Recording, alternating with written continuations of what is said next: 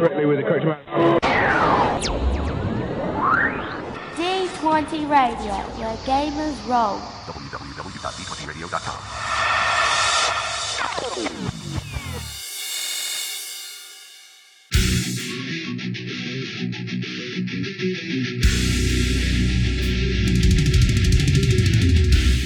Welcome to Me and Steve Talk RPGs, a podcast where me and my friend Steve try and help you get the most out of your role-playing game experience.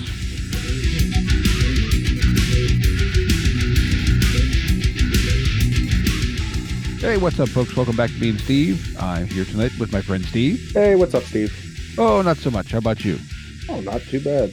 Nice, dismal, miserable, dreary day outside today. I wouldn't know. I was inside most of the day. Well, so was I, but, you know, the spurts I was outside, it was half raining and just, I mean, it wasn't terrible, but it wasn't pleasant. Yeah. So, I guess we're going to do this podcast thing again. Are we? Are we doing it again? I think. But before we get into that, what are we doing for Podcast of the Week this week? Well, I think for once we actually have a podcast that released an episode. Hey, which one was that? That was The Forge. A Hooli! Yeah. It's about a Hooli sighting in the wild. Yeah, they dropped a new episode today. Of course, obviously, by the time you hear this, it won't be today anymore, but you get an idea. They have a new episode out. It's called A Welcome Presence, where they, Hooli and Chris dive into the presence attributes, along with a talk with Brett and Phil from Studio 404 about Mechasys. And it looks like they've got some mailbag stuff and all sorts of fun stuff. And it's always a great show. Haven't got a chance to listen to it personally because I was busy enough at work today that I couldn't really put podcasts on. Yeah, seriously. I queued it up and just haven't got around to it yet. Yep. It's sitting in the phone. I'll listen to it tomorrow. But yeah, we ribbed, but you know, Hooli, who's been on our show a bunch, we told him last time he was on, he wasn't allowed to come back until he released an episode. So now he's welcome to come back on. Yep. And Hooli's a great guy. He's a good friend. Yeah, he is. But yeah, very happy to have new content out from them this week. Yeah, good stuff. And you can find them at forgegenesis.com and all over the place. And there'll be links and all the other stuff like we always do. Oh yeah. Oh, sorry. All right, Sleepy. What are we doing today? Well, I think we might as well talk something. Let's talk about getting your players comfortable. Okay. And so that's sort of it was sort of an idea that was being thrown around. And have you ever played an RPG on a couch? Like, have you ever played a tabletop RPG on a couch or on your couch or somebody else's couch? I don't know. I tend to not like that because you've played with me and I am a spreader-outer of things. Right. And so playing on a couch does not leave me space to spread out my things.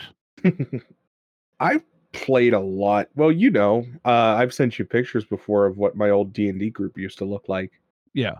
And we played a lot on couches and like TV trays. Mm-hmm. I think one of the big things is, so the idea is really simple. The more comfortable your players are, the easier it is for them to open up, right? Mm-hmm. The easier it is for them to open up, the better the role play is going to be. Because your players feel, for lack of a better term, comfortable with being there. Okay. And so, you know, sometimes some games really like to be played on a couch, okay? I don't think D&D's that game, but I could think of a couple like very freeform games that would work really well on a couch, right? I think lighter stuff, like Retro Star, I think would be kind of okay that way, as long as you had a small surface to roll on. And well, that or like Mutant City Blues could work well on a couch because it doesn't require a lot of rolls. Yeah. I think you could play pretty much any BRP on a couch because you only need to roll periodically. And if you're rolling dice in you know, let's say Call of Cthulhu, you're in a lot of trouble at that point. Yeah, I think it's possible with any game. Oh, it's definitely. I mean, we played D&D on a couch, and that's a freaking nightmare. But I think what you're getting at is games were much more story first games. Right. You're more story driven games where you want that heavy role play though, right? Right. Your story first games, so stuff like let's say, I haven't got the chance to play it, but let's say like Powered by the Apocalypse, Right. where that's very role play heavy, right? Mm-hmm. I would tend to think that would work really well on a couch or just in a non-conventional table seating situation, right? Mm-hmm. Yeah. No, I get where you're going. I think, I don't think Genesis would work well on couches because that's too many dice for everybody to have, and half of the fun of Genesis is seeing everyone's roll. Yes, I think some of that would only work. Like, I think Genesis would only really work if everybody either had like a small table or you would have to have like dice rollers on your phone or something. Yeah. It's doable, but But the other thing is, and it also goes back to safety tools. We've talked about safety tools a lot. When your players feel comfortable, they can come out of their shell. When they don't feel comfortable, they're going to be more closed off. It's a human nature thing, right? Like as a Mhm. person, when you're comfortable with a situation, you're going to be more open and willing to talk and willing to participate. Versus if you're in a situation that you're uncomfortable with, you're going to be a little bit more closed and quiet and closed off. Mhm. And, making your gaming space physically and also mentally, we'll say, a welcoming and comfortable place is important, right? Yeah. So, it's not just, physically is one thing. You can control physical comfortable to an extent, right? Like, is the room too hot or cold? Are the players in comfy chairs? They in uncomfortable chairs? Like, there's things you can do to make the room more comfortable, right? Mhm. And to a certain extent, at a certain point, some things are just out of your control, right? Yeah. But also making it a mentally comfortable space, making it where everybody feels like, they can be comfortable opening up. And especially I find with like playing in game stores, this is true because back in the day when played in game stores, right? And making sure that anybody that sat down at the table didn't feel like they were, shunned or outsider or anything other than welcome. Right. And that's an important thing. And also realizing that's after going to my first convention, well, not first convention, but first time playing tabletop games at a convention, that's another thing, is making sure that everybody at the table feels acknowledged, everybody at the table feels like their voice is being heard, and also simultaneously that they're welcome at that table. Mhm. Because you can tell when a table feels closed off or a table feels like, if it's you and your friends and somebody new sits down at the table, you need to be open to letting that new person be there and not just like, whatever, you're not part of my friend group, I don't care, right? Yeah. It's important that, especially to keep the hobby alive, thriving, and growing, that we be as welcoming as possible. I know No, that's like, yeah. that's very true. I think, and I think you bring up a point there with the uh, and not just in a game store or convention environment, but if you've got a new player coming in to an established group, that can be really daunting for them because there's already these dynamics that exist between everyone at the table. And like our current weekly game that we play on Wednesday nights, we've got a really kind of a unique thing because counting me as the GM at the moment, there's 6 of us. And all of us have played with someone else at the table before. Most of us with at least 2 at a time, but none of us have all played together before. Right. So that I think kind of works in a sense because everyone's comfortable with at least one, if not more than that other person there. And Oh it yeah. helps. And it's an online, so it's different, but Well, no, and it's true for online games too. I mean, I find myself like, I've been hesitant to join online games with people I didn't know, and then I did join an online game with a bunch of people I didn't know and ended up having a great time with it. mhm. And it's, you're hesitant. You're like, oh, I don't know these. I only know this person based on what they've. Maybe you're on a Discord with somebody. You're like, I only know this person based on the comments or the conversations we've had on the Discord together. I don't know how this table's going to be. And that makes you really nervous and uncomfortable. I mean, that's the best way to put it. Mm-hmm. But feeling welcomed once you sit down at the table and feeling, open to a group, that's a good thing. Mm-hmm.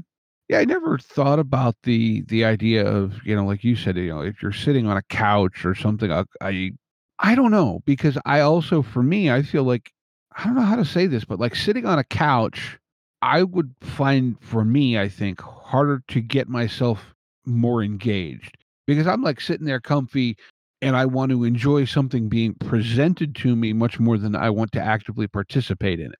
See, for me, the idea is basically this. It's the idea that I've had a lot of really great conversations sitting on a couch or sitting in a chair with a group of people, right? Like sitting in Mhm. like a lounge chair, having a conversation. I think back to like college, right? Mm-hmm. Chilling in my buddy's dorm, sitting on his couch, just telling stories and having genuine conversations with him and his roommates and all that.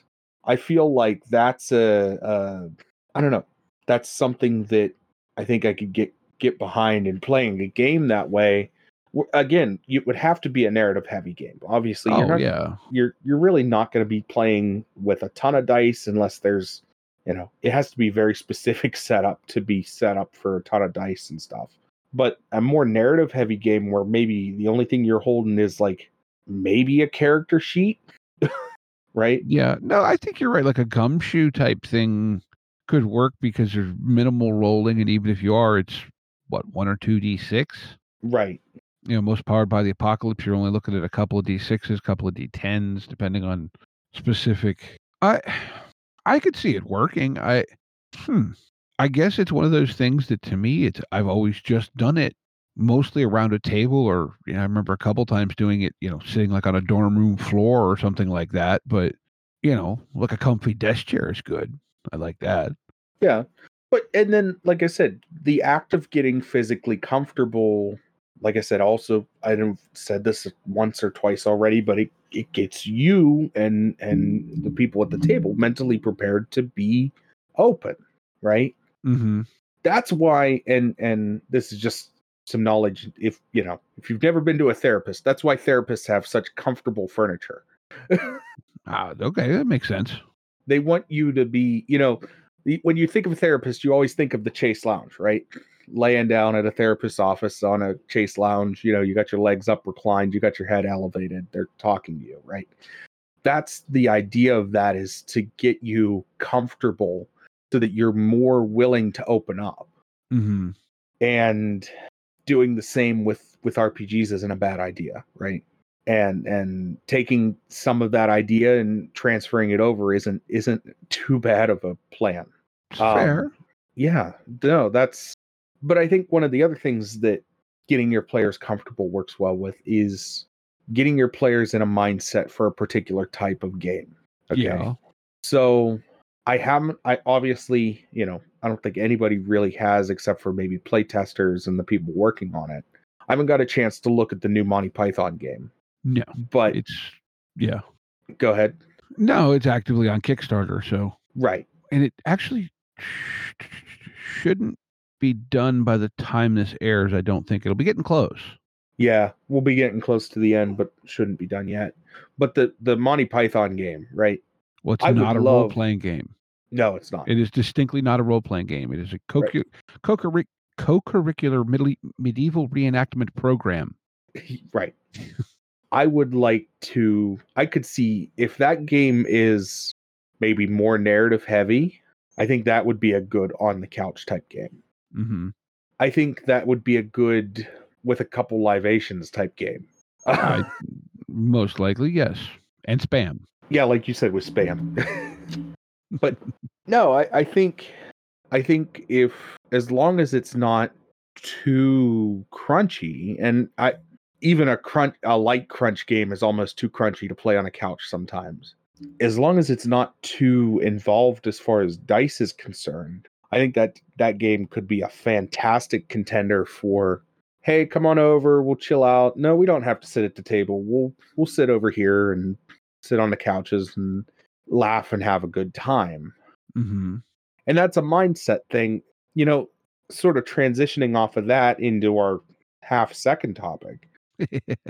Comedy games are hard and also incredibly simple. Well, I think that's comedy in a nutshell, though, right? In Right. general. Either you're funny or you're not. I mean, that's all there is to it. Everybody's sense of funny is different. Mm-hmm. But I think so. We played RetroStar, and that was kind of a comedy game. Like when I ran it, right? Like wasn't running it super serious. No, it's we were really playing up the cheese angle of it. Right. And I think that's an important thing to note, though, is that I think there's a difference in a game that is written expressly played to be comedy and playing a game in a comedic manner. Right. Well, okay. So one of the facets of RetroStar is the cheese. And so I think that game is expressly written with the intent of you can run it as a comedy game. Right. I don't think you have to. I think it definitely reading the rule set and understanding that game, you could run it kind of serious. Mm-hmm. But I think it works well, and playing into the cheese and playing it up, I think it works well as a comedy game. Mm-hmm. Well, I think it's the tricky part with a game written completely intending to be comedy is that how do you write rules when you don't know what people think is funny? Right. You know, like okay, I haven't clicked the button to actually back Monty Python yet as we record. I intend to because I'm sorry, they were a big part of my early gaming experience, not so much indirectly, but in the people that I started gaming with. But it does, you know, how do you make a game based on intense satire and complete nonsense? That the game is bringing that more than the players. Right. You know, that I wonder about that. I'm curious about it myself. I want to know how they do it. I want to see that game when it comes out.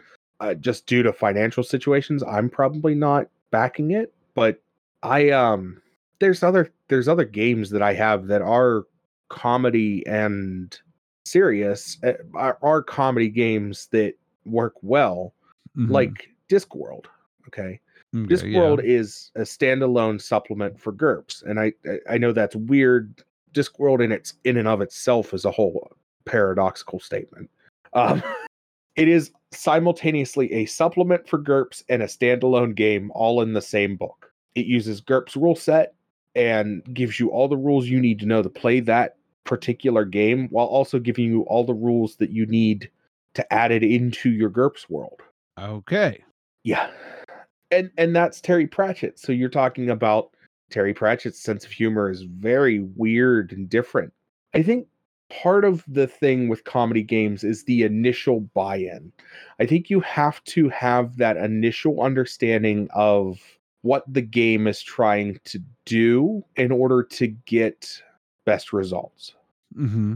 For example, you know, maybe not everybody, but if you've been around geekdom and understand it enough, you probably have a pretty solid understanding of what Monty Python is. You've probably seen clips of at least Monty Python and the Holy Grail, and maybe clips from the other movies, or maybe clips from Flying Circus, or you know, you've seen John Cleese and other things, or you know what I mean. Like you have a general understanding of what type of humor that is, and or you know, it's not too far of a stretch to say you should have a general understanding of what type of humor that is.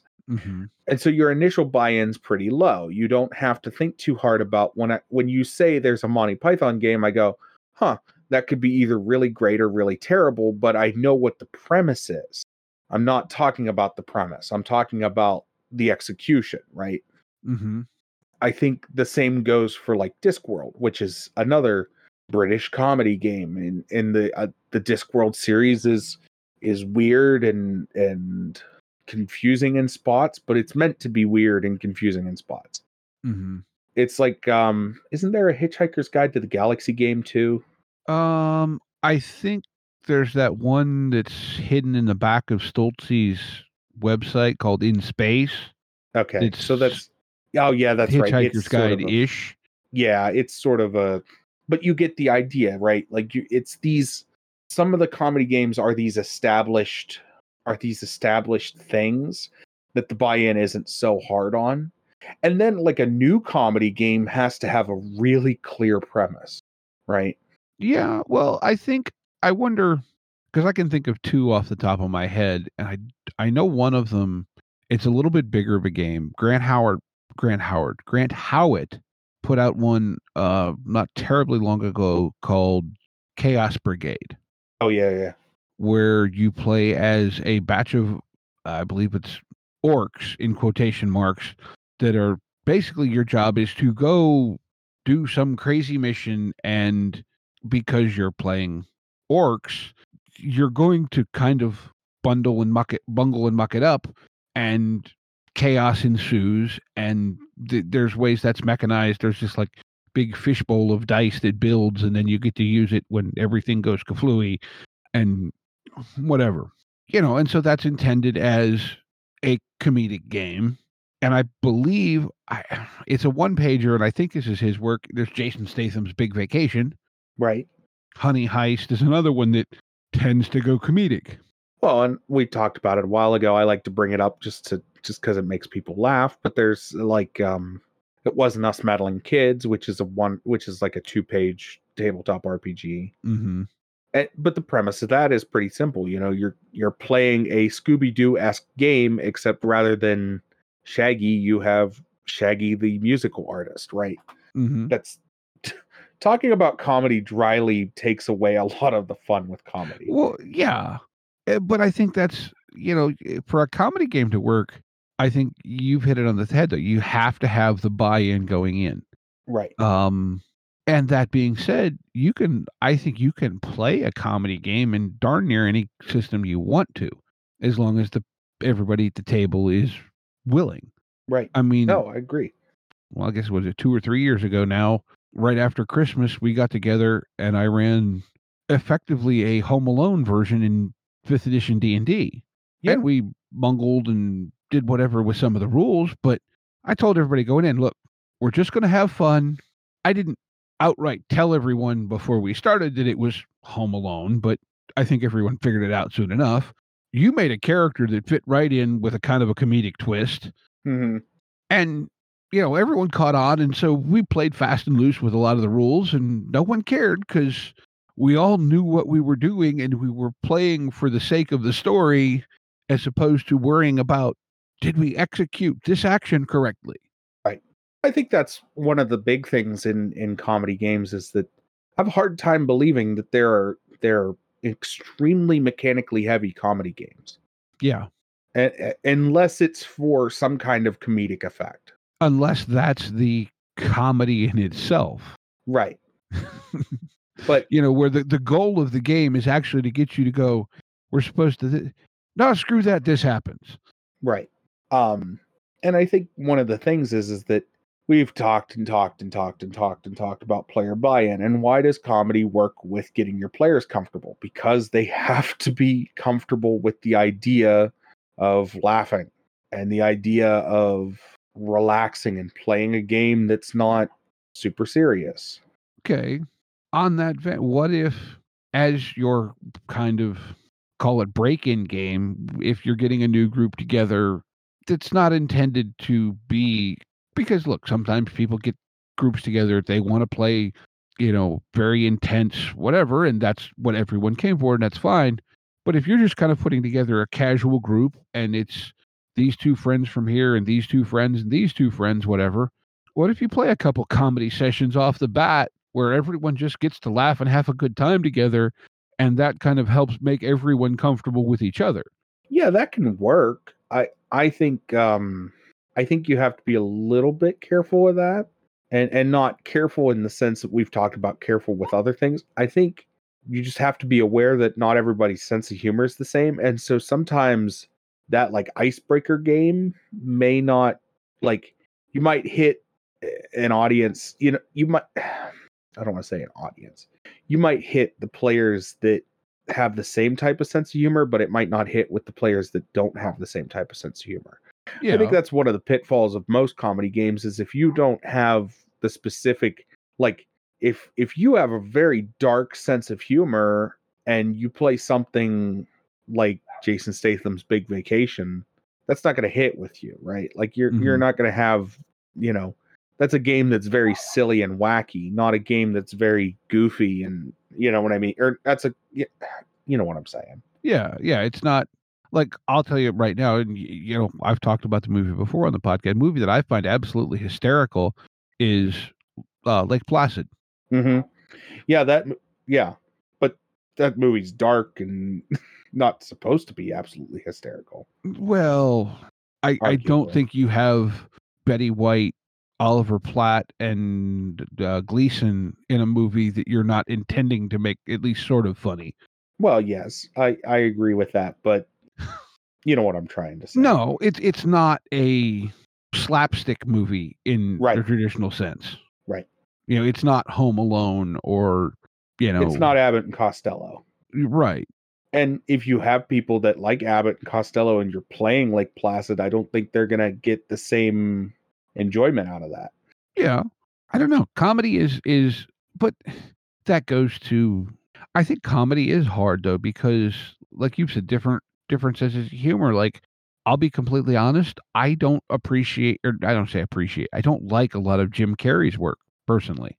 Just doesn't hit for me. A couple of his movies I really have enjoyed, but a lot of them, Will Ferrell is another one for me where I don't care for a lot of his movies. I know a lot of people think they're absolutely hysterical. They just don't hit for me. Yeah, no, I don't like Seinfeld, and I've heard a lot of people be like, "Oh no, Seinfeld's hilarious." Like, it's not to me, but also I wasn't an adult in the 90s, so I don't really, you know, it sort of goes over my head, some of it. Mm-hmm. But yeah, I think there's some humor that just, you know, everybody has their own tastes, and that's fine. And I get where, you know, people come from and say, "Oh, well, this doesn't work for me or that doesn't work for me." I think it gets you a good idea of what, you know, playing a comedy game gets you a better idea of somebody's sense of taste than a lot of things. Can, for sure. Yeah, can at least. Yeah, I don't know. Where do we go from here? Well, I think though and I here's the thing is I think if in a comedy situation, laughter I think usually is kind of disarming in a social context, in that it's more apt to make people comfortable than uncomfortable, unless you head down a road someone's really uncomfortable with. Right. But I think that's the other thing is comedy, like horror, it's very important that you set up your boundaries. Yeah. Yeah, it's very important that you go, look, I can't deal with this. Please do not make jokes about X, Y, or Z, right? Okay. Now, I'm just throwing this out there since we're kind of off down this weird sort of discussion. Do you think it's harder for people to, and just to use the terminology, X card in a comedy situation than it is in, say, a horror situation? You know, are you less apt to say, no, if everyone else is laughing and you don't find it funny or comfortable, where in, say, a horror scenario where it's supposed to be scary and uncomfortable and it's just a little over the top for you? I think that depends on the severity of the thing that you're X carding. Mm-hmm. So how do I express this? So I say severity, and I know that that's sort of a loaded term because everything that you're X carding is important to you. Mm-hmm. But we all have things like, maybe I find something more annoying than I do, you know, unlaugh. You know what I mean? Yeah, but I guess what I'm saying is, sorry, I couldn't express that very well. No. What I'm saying is, like, for me personally, I guess to a certain point, because of being self-conscious, whatever, I think for me, if we're playing a horror game, it's going to be easier for me to pull out that X card. And I'm not saying that this is the way it is for everyone and certainly isn't the way it should be. But I'm going to be more self-conscious about pulling an X card in a comedy situation than I am in a horror situation, I think, because if I'm sitting there watching everyone else laughing, part of me is telling myself, and I think I doubt I'm alone in feeling this way, that if I do that, I'm stopping everyone else's fun. And that's not to say that you shouldn't do that, because that's exactly what the X card is there for. It's so that you aren't being pushed into a spot where you're uncomfortable, or whatever safety tool you're using, right? But if we're in a horror situation and I pull that, I guess in my head, I'm less stopping everyone else's fun. Does that make sense? Yeah, but at the same time, I think it was Justin that talked about you being the person that used the GM being the person that used the first X card. It could have been Ryan, but it might have been Justin. I don't remember. I can't remember. I'm sorry if it was one or the other, but I think it's important, if it bothers you enough that you're going to use an X card, I don't think you should hesitate just because the other players at the table are laughing. Right. No, yeah, go ahead. I think it's also on the GM to make everybody feel comfortable enough using those X cards that you shouldn't feel bad for using it. You shouldn't have any hesitation. Like I said, it's a thing that bothers you. It should be, whether or not the other people at the table like it, tough patootie, right? Oh, yeah. I think you're 100% right. I'm just kind of thinking off the top of my head, if that makes sense. No, I get what you're saying. And I'm the same way, but I think you need to be a little bit okay. Real talk. Everybody needs to be a little bit more selfish when it comes to your mental health. Right? Probably I'm the same way. What was that? Is it probably a good thing? Yes. I'm the same way. If I feel like, oh, well, my qualms or my problems are getting in the way of other people having fun, then I'm just going to sit back and I'll suck it up. I'll be okay. That's not the mindset. That's not the right mindset to have. You need to be a little bit more like, no, this really genuinely bothers me. I don't want to have to deal with this. I'm going to put a stop to it. I'm sorry. You know what I mean? And don't be sorry. Just do it. Just put a stop to it. And if that's a problem at that table, maybe that's not the table for you then. Yeah. You should be a situation where everybody feels comfortable. And if you put a stop to something, even at a comedy game, the table shouldn't be upset with you because you didn't feel comfortable with that thing. Right. Well, that defeats the whole point of the safety tool. Exactly. So again, if it's something that bothers you enough that you're going to X card it, then it bothers you enough that you're going to X card it, and you shouldn't feel bad for doing so. No, you definitely shouldn't. And I get your trepidation, but I think that's like I said, everybody needs to be a little bit more selfish when it comes to their mental health, right? Like, no, yeah, exactly. I just it was just a string of thought that kind of popped into my head that I felt like was kind of topical to what we were. No, talking. I understand where I'm not saying I don't understand where you're coming from, but I think the easier solution is to actually be like, no, but like your feelings are valid too. You know what I mean? 100%. I was more saying it as a kind of an exploration of, do you think people as a whole are less apt to safety in a comedy scenario as opposed to a more serious scenario? They might be, but I think I think as the GM, and as if we want to keep this hobby going and growing, we need to make those places safer too. Yeah. I think that's just all there is to it. I've been an advocate of making all tabletop gaming a safe place for everybody, because I love seeing the hobby grow. I love seeing more and more and talking to more and more people that play these games, because it means I have more people to play with, right? Yeah, exactly. Maybe I'll tangent off into this for a little bit, because I don't think I ever talked about it. When I was younger, I played a lot of D&D because that's the only game I could get. I know I've talked about that, but I read Cyberpunk 2020 a ton. I read it like the first year I got it, I read it twice in the year, and then I read it every year subsequently, and then was like disappointed because I couldn't find anybody to play that game with me. So once I started like getting a bit older, getting actually, more comfortable with being around people, my own independence, like once I was able to drive and go to my local game store myself, I was able to find people to play the games, and maybe not necessarily Cyberpunk Red or 2020, but just try different things. I was able to build my own play group. And so that's why, from that, all that isolationist stuff, from me feeling isolated for liking that, that's why I'm such a big advocate for growing the hobby.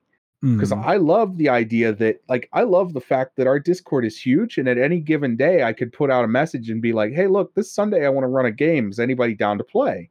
And I would get a handful of messages back being like, yeah, I'm down. Yeah, or the I want to, but I'm busy that day. We get a lot more of those, but that's the nature of being adults. It's still, it's still the idea that there are people that want to play these games that I like, and I like having a community and a group of people that can do that. And I you didn't have this experience because you started out gaming in, playing other systems, we'll say. I didn't start out gaming that way. I started out gaming playing Pathfinder, which, yeah, it's technically another system, but it's 3.75. Nobody's going to argue that Pathfinder First Edition is not 3.75. No, not many anyway. Well, maybe some people over at Paizo, but yeah, no. So that's why I'm like such a big advocate for, not only just because I want people to feel comfortable playing the games they like playing, but because I love seeing the community. I love seeing the hobby grow. I love having more voices. I love having more people around that are just like down to play the games that I like. Yeah. No, and well, like, okay. In what you said there, you did hit on a point for me where, yes, when I started gaming in college, it was lots of different games. Then as I moved on into more adult life, it was like D&D, D&D, D&D. Man. Yeah, I know. It's, so we kind of had the same experience in a way, but from Inversed. a reverse angle, sort of. Right. Inversed. Yeah. Inverted, whatever, something. Yeah. But no, but I think that's part of why we started the podcast. That's why we do Game of the Week. That's, a lot of this is, and safety tools are a big part of what bring people into the games and bring people into the hobby, because they feel comfortable, they feel safe playing the games, and it's important. Yeah, I don't know. I don't know where I was really, but safety tools in comedy games, I don't want people to be driven off, because I like playing comedy games every now and again, and I don't want people driven off because they don't feel safe playing those when they could. You know what I mean? When they have the option, they could do, they could feel comfortable playing comedy games. They could find a game that's in their sense of humor, right? Yeah. Yeah. It's, I guess, where I didn't expect to go when we briefly, the 30-second conversation about the topic today, I didn't expect to go with, you end up in a conversation about why safety tools are important in comedy games, but in a way they might almost be, well, like they are equally as important as they are in any other game, and maybe even more so, because, like we were just talking about, are people going to be more hesitant to use them because they think it's comedy and they're not supposed to feel unsafe? Right. Are they going to self-impose a stigma on that? And I think you might be onto something that they would, but I think that's a stigma that we need to work towards changing. Much like when we first, when we both first heard about safety tools, I was like, that's a great idea that I could have used maybe 10 years ago. You know what I mean? Like, I heard somebody was explaining to me a safety tool, and I'm like, man, I wish I knew about that back when I was playing the game that I didn't feel comfortable playing. I wish I'd have thought about that way back when I started gaming and, was dealing with some personal stuff and didn't want to deal, you know what I mean? Right. And, you know, some people come at safety tools with some apprehension, and they're not to be rude or anything, but you shouldn't have that apprehension. You should sort of, I know your initial reaction might be knee jerk, but you need to open up. And if your initial reaction is knee jerk, you need to take a step back and look at it again and think about, well, maybe it's not just for you, right? It's right. Even though you're able to use them and it is for you, like they're a tool for you as well. Mm-hmm. It's for the other people at the table as well. It's it's for everybody. It's not just for you. Well, yeah, safety tools are there so that everyone has fun. Right. And the thing is, I think also, if you have a legit conversation about safety tools, just the fact that you had that conversation, I think makes everyone at the table more comfortable and more conscious that, hey, you know what? This thing is maybe a little off color. I'm just going to avoid it because I don't need it for the story. Right. It's potentially triggering. I don't need it. I've also, and Justin Eacock has brought this up, I don't know if he did with Talking With Us or if I've just heard him mention it on his own podcast, but that also for him, when he knows the X cards are in play and that his players will use them, he also finds it liberating as a GM because he knows he can push as opposed to self-censoring because his players will stop him if he goes too far. Aha. So it's, and I thought about this a little bit and I was waiting for you to bring this up. It's the analogy that I came up with is it's like riding a horse versus driving a car, right? Okay. When you ride a horse, the horse knows how far and how hard you can push it. And if you push too hard, it pushes back. Uh-huh. When you drive a car, the car does not care how fast or how hard you push it.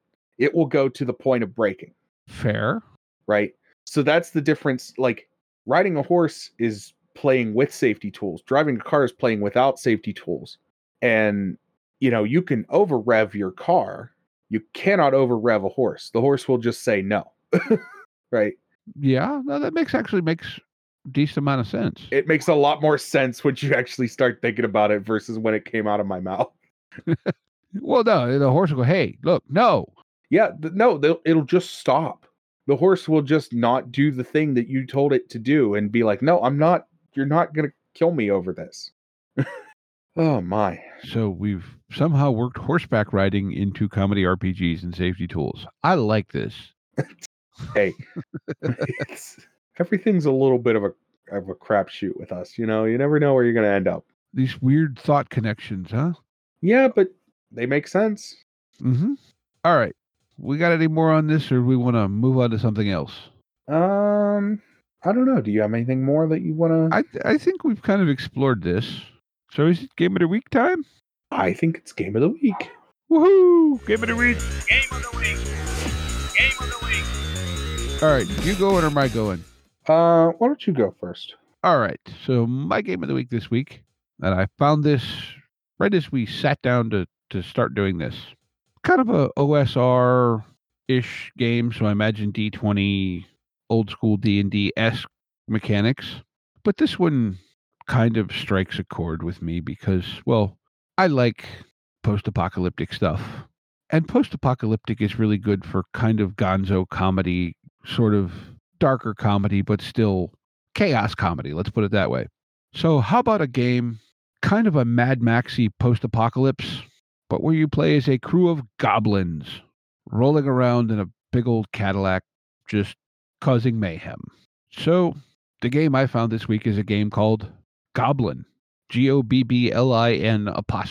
It's from Drunk and Ugly Games, LLC. It is a RPG setting and system where players control goblins, settling and exploring a post-apocalyptic Earth.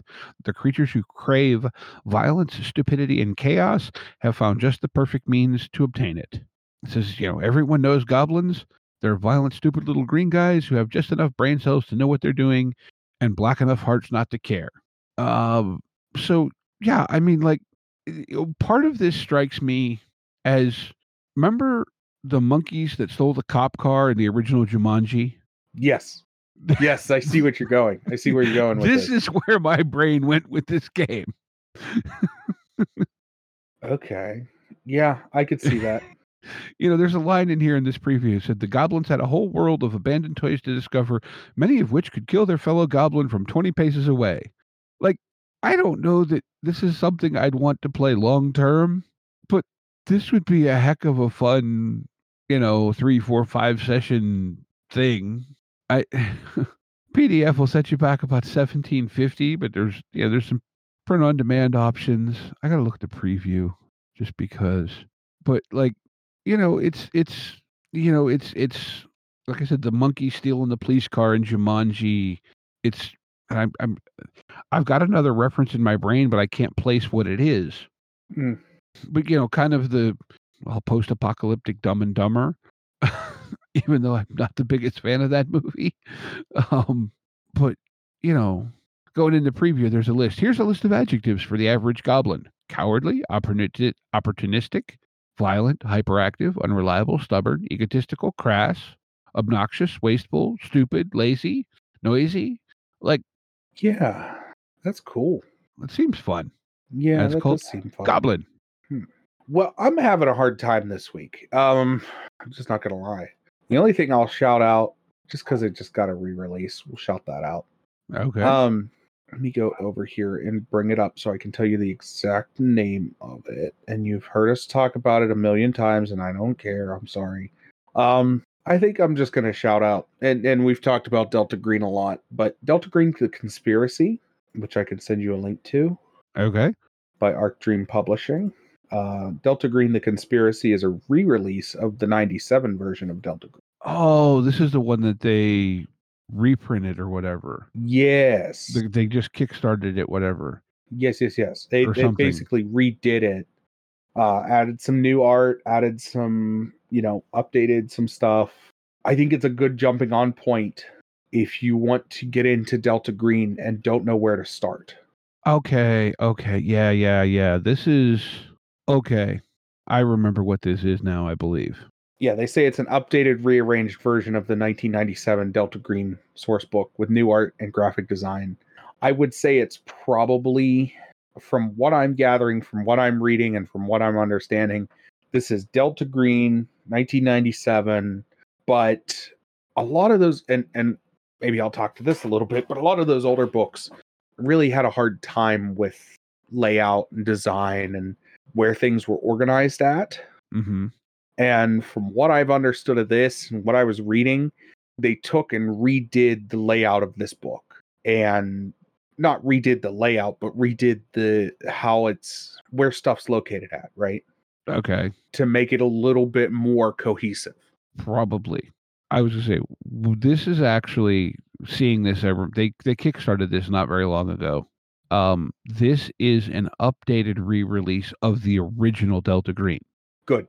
Because when Delta Green originally came out in the 90s, it was a third-party supplement for what was then 5th edition Call of Cthulhu.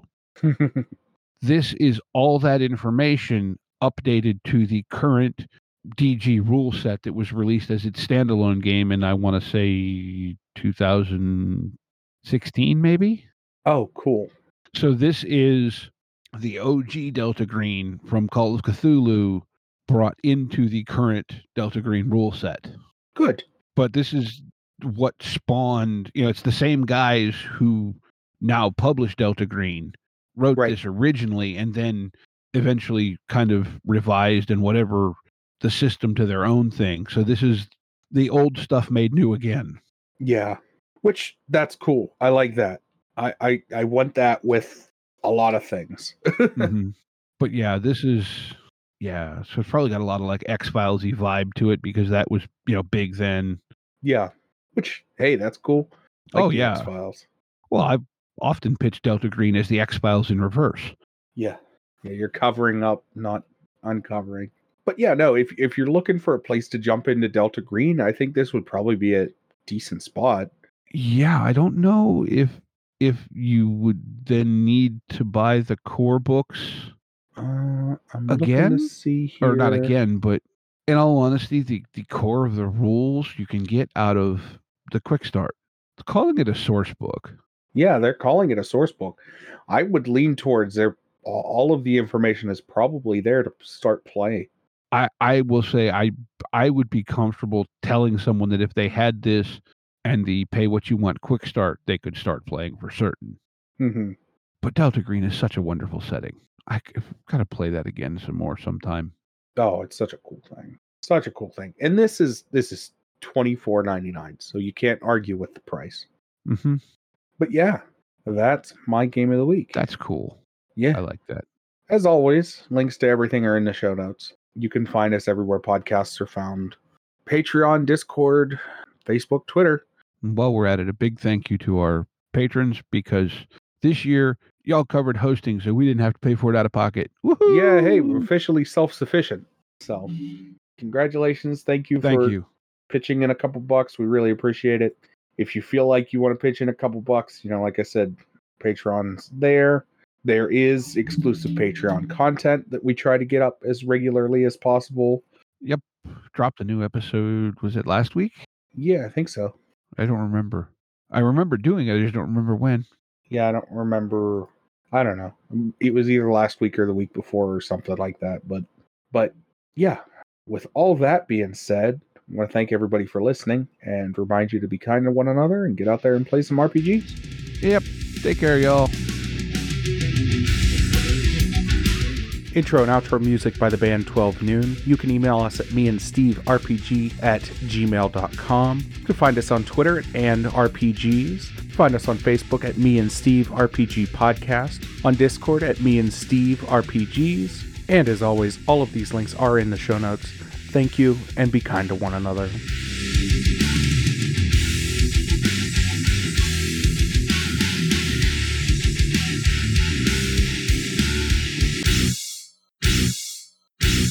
How much for the cigar? Cigar, $20, dog. You gotta go down the street to the store and buy that.